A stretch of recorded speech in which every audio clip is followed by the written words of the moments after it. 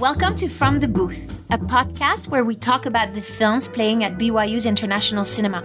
Today we're talking about the Romanian documentary Collective by Alexander Nano that came out in 2019. I'm Marie-Laure Anskersen, Assistant Director of International Cinema, and I'm joined by Professor Anka Springer from the BYU French and Italian Department. Welcome, Anka. Thank you for having me here, Marie-Laure. I'm really excited to talk some more about this movie, just because Romanian movies, although they've been making their way in the most prestigious film festivals, winning awards left and right, they're not that well known to a wide audience.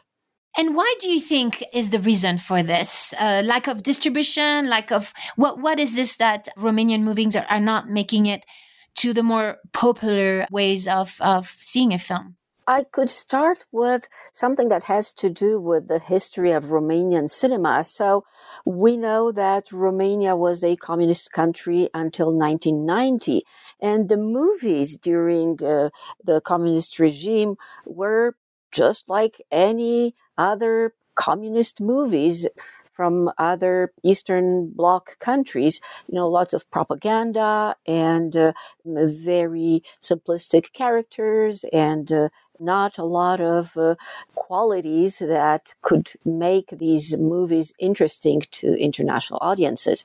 But, I would say around 2005, there's this phenomenon that critics have agreed to call the new Romanian cinema.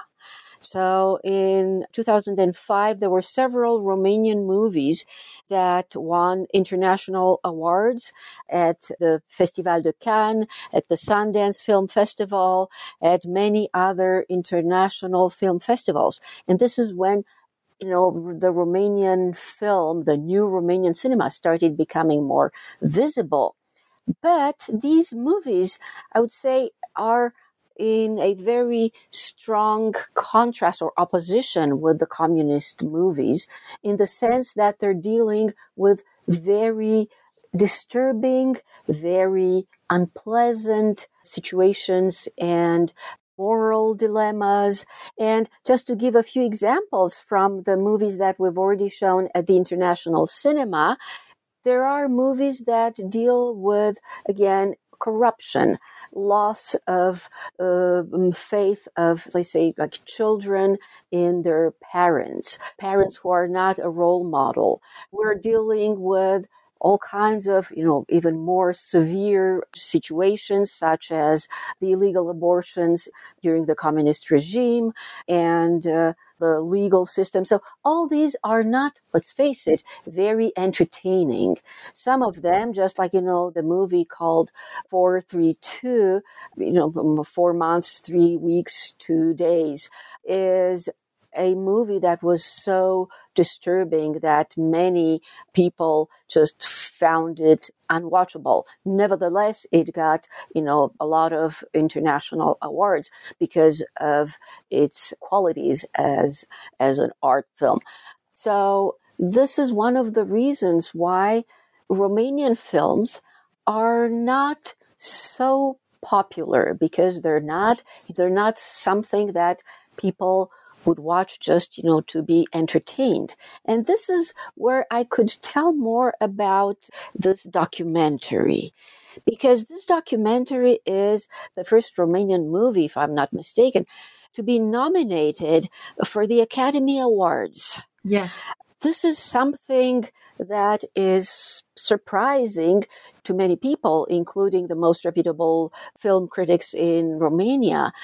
One can wonder, why is it that a documentary about a terrible fire that took place in a Romanian club in 2015, people who suffered the consequences of this fire, people who died, parents dealing with grief because they lost their children, and then an investigation about the corruption that led to all these deaths. How can this be nominated for the Academy Awards? Because the Academy Awards has used us with something different, right? So to you, what would be like the Academy Awards typical movie? How do you see that? That is a really good question. I mean, this documentary, I've watched it as a thriller.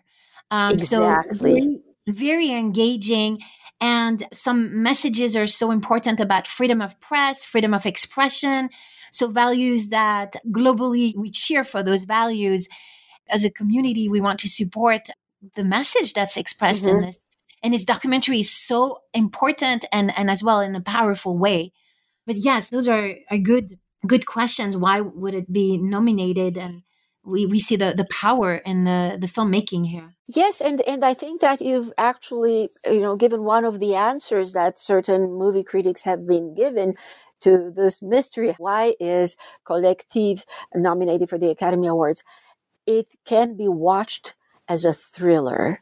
And it also has, as one of the famous Romanian film critics, his name is Andrei Gorzo, he said that it has this dimension of heroic fight between good and evil. And that's what we see a lot in the typical Academy Awards movies. You have somebody, you have heroes who are fighting for a good cause, and they are trying to change the world, and, they face a lot of obstacles and threats from the bad guys. And this is actually what we see in this movie. We see these heroic figures fighting for a good cause, trying to change the world. So this also gives a sort of romantic dimension to the movie. We can see a real successful outcome as well. We can see the power of people protesting in the streets, Mm-hmm. and the prime minister resigns because of the power of the people asking for transparency and justice and asking for all the corruption to be cleaned up. We had a conversation on CAP before this podcast about this young generation and Right. taking it to the Mm-hmm. streets and the power that they have, and then comparing it to their parents. And you mentioned that there are generational issues that are shown in Romanian cinema. And I'm wondering if, like, on an historical context, if you would tell us a little bit more about those issues and how they contrast with each other, especially since we have a generation in the 1990s, late 1980s, who are seeing a lot of upheavals and changes in their society with the fall of communism. Mm-hmm. And now we're seeing this documentary that portrays the power of a younger generation, maybe even the children of the people who were young in 1989. How do we see those two generations and contrast them where they're at in their own historical backgrounds? That's an excellent question. And I think that going to start a little bit backwards. So I'll start with Collective, just to give a little bit of the, political context. So there's this awful, terrible fire at a club in Bucharest. And of course, it's young people who were in this club, and they are the main victims, right? And I have to say that, so there were people in their 20s, in their 30s. And Nano, the director and the producer of this movie, is about this age, this generation. He must have had friends who were affected by this or who knew people who were in this fire. So anyway, there's this terrible fire, and there were 65 people who lost their lives, and hundreds who were wounded, severely wounded. And in the first place, the fire took place because of corruption and neglect, because the building was not properly inspected, it was not properly equipped, and then people continued to die in hospitals, again because of corruption, because the health minister back then said, oh, we don't need any help, we can handle everything, which was not true. And there were lots of problems in these hospitals. They were not taken seriously. And people who had wounds that were not deadly, ended up dying because of infections in these hospitals. So it's these young people who were directly affected by this. And as a parenthesis, you said that the prime minister had to resign. Just to give you another example of the corruption, this prime minister who resigned had plagiarized one of his dissertations for one of his degrees and did not have a second degree he claimed he had. And when a committee examined this and did some investigations, accused him of this, he simply dismantled this committee. So this is how things used to be dealt with. But after Collective, no, go ahead. Yeah. Well, quickly, you mentioned as well that a lot of people who were not burned that badly, who should have survived, died because in the hospital they were infected. And there's another scandal that the documentary explores there. Exactly. With the disinfectant use was diluted by the manufacturer to save money. So we see in this documentary corruption at so many levels. It's very discouraging, actually. Exactly. And this is when, again, the young generation, they were the first to go out in the streets and ask for the prime minister to resign, asked for justice, asked for basically a decent, honorable life in this country, in Romania. And they were extremely persistent. And it's the first time that, these street protests actually toppled the government. Mm-hmm. So, and I have to say that, when these mainly young people were in the streets asking for the end of corruption, for justice, for being taken seriously, there were lots of people who said, well, yeah, they're young. What were they doing in that club? And this is so absurd. Mm. And there are also even like conspiracy theories. And there were people who said, actually, they're probably hand in hand with some foreign powers and they want to destroy Romania. Mm. And you see this generational divide in Romania at this moment in 2015 when this happened. And I'm going back to the Romanian Revolution that took place in December 1989. So it is, again, mainly the young generation that contributed, that was instrumental in this revolution and in the end of Ceausescu. I think that it was in the late 60s. He passed this decree that banned basically any form of birth control. And these people who were born between late 60s and late 70s, they were paradoxically the generation that brought down Ceausescu and the end of communism. They were, I would say, the result of this regime, and at the same time, they were the ones who fought against it. And from that moment on, we've seen a lot of generation gaps or divides. And I have to say that there are many people from older generations who say, well, communism was not so bad. Things were not so bad, during Ceausescu. So there's a lot of nostalgia. And of course, this is you're never going to see this with the young generations. So it's the older generations that some of them are nostalgic about communism. But going back to Alexandre Nanot, who made Collective, he said that for him, talking to young people, they were in their 20s, in their 30s, this made him aware, he called that an awakening. He said that there are these people who realized that the 1989 revolution was basically stolen or diverted or misled. That, they were people like the Romanians were fooled, tricked. The promises of a better society that everybody believed in December 1989 ended up to be empty. So I think that Nanou kind of connects these revolutionary moments where you have these young people who are trying to change the world. And I think that this may explain this romanticism that some critics saw in this documentary. Interesting.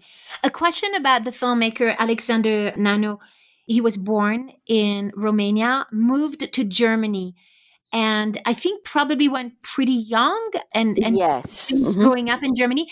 I'm wondering if that was the perfect person to make it, someone who, being outside of Romania, maybe has a different view of the country, and maybe someone who has access to foreign funding for a documentary. I'm wondering, do you think that this documentary could have been the product of a Romanian product 100% and not this kind of like international work in some ways? Right, right. So this is a very good and at the same time a very tricky question, because this documentary is considered Romanian, and one may wonder why, because Alexander Nanou is German now. So, he was born in Romania, but you're right, he left when he was 10 or 11. And he studied film in Germany. However, I think that as we live in a very international world, sometimes it's almost hard to decide, what makes a Romanian movie a Romanian movie. Oh, absolutely. So that's one thing that I would say about this movie. So it takes place in Romania, and it's produced by a Romanian-born, and it produced and directed by a Romanian-born German filmmaker and producer. You have all the Romanian, they're not actors, but, the people in the movie, they're all Romanian. But it's true that this has the wonderful opportunity of European funding. At the same time, if you look at other Romanian films, not all of them, but many of them, nowadays, they do have international funding. So, European funding, which of course, makes us reflect some more on national identity of films. But to come back to, your question about Nanou, the interesting thing is that this is not his only documentary on Romania, or Romanian issues. He has another documentary called The World According to Ion B. And this documentary talks about a homeless man in Romania who lived in poverty for a big part of his life. His name is Ion Bârlădeanu. And he basically lived off trash and whatever other people discarded. But he was making these art pieces, these collages, and he was discovered a very interesting artist. I think that he has left Romania since. So this is another documentary about poverty and exclusion in Romania, about artists struggling to communicate. So all these are issues very specific to Romania. So I think that, yes, Nanou is perfect for this documentary, because in Germany, he has the necessary distance that maybe makes him more objective. At the same time, he has Romanian ties and he understands the language and the culture. So I think that this makes him perfect, I would say, for this documentary. Very good. Anka, what are you hoping our students will get from this documentary? First of all, I think that although they may be disturbed by the very serious issues that the documentary is dealing with, I think that the students will like the thriller pace of this documentary. I think I might have told you that I was surprised to see on a Delta flight that people had chosen to watch this movie. Most of the times people watch more typically entertaining movies on a flight, but this was so fascinating to some that they decided to watch it. So it's this fast pace, this thriller, the investigation. It's also an amazing movie about journalism. Because you have a very atypical journalist who writes for a sports paper who ends up finding all these incredible instances of corruption, and you see how they work or how they're trying to work and how they end up even receiving threats. And it's almost like you see history In the being making. in the Yeah. making. Exactly. So there are all these levels. You see history in the making as the journalists are uncovering all these facts, as the politicians are dealing with these revelations. And, you also have the very sad part of dealing with grief, because we have the parents whose children died or whose children were severely injured in this fire. And you have the victims who are physically and psychologically scarred, emotionally scarred by this fire, and who are painfully learning how to function, how to live again. And I think that this is also an incredible lesson in resilience, because one of the women that we keep seeing in the movie is somebody who was severely burned, who just does not give up, and who fights not just for herself, but we can see that she's trying to fight for justice, for the recognition of these victims, and for the politicians to admit their responsibility. So I think that all these are extremely good values that come out from something extremely, extremely traumatic, extremely tragic. So the courage and the resilience of these victims is really amazing. It is a very powerful documentary. I want to remind our students that we only offer 2 screenings of this documentary. So please check the schedule at ic.byu.edu to find out when those 2 screenings are, the week of January 12th to 15th. And make sure that you don't miss this powerful documentary. Anka, I'm so grateful for your time and being with us today. Thank you so much for your passion for Romania and this documentary. After documentary note, now that this movie has been nominated for the Academy Awards, and people are really impressed with all these young generation trying to change things and trying to make Romania a better country. I just read an article in which Alexandra Furnea, the young woman who keeps appearing in the documentary and who was so severely burned, she wrote 6 years after the fire that after all these efforts, 6 years later, the trial is still dwindling, and after so many deaths, after so much suffering, nobody has been held responsible or convicted of any crime. That's very sobering. It is a very disappointing note that contrasts with this political romanticism that we see in the movie. And also the young health minister that we see in the movie, the one who hoped to change things and change the health system in Romania. Yes.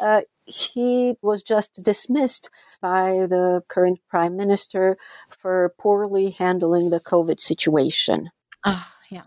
So I can say that, this is unfortunately, this is a never ending story. And I think that we need more documentaries like this one and more investigations like the one did by these journalists we saw in Collective. Yeah.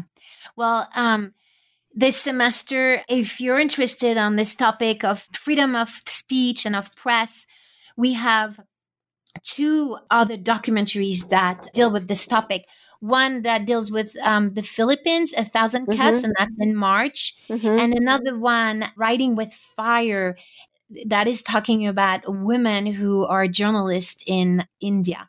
And so if you're interested in that, will be coming end of March as well. If you're interested in this topic, you can see those documentaries at International Cinema that are coming up and talking about this topic. Yeah. These are extremely important topics. They're not just about India or the Philippines or Romania, but the freedom of speech or press. This is something that involves all of us and touches all of us.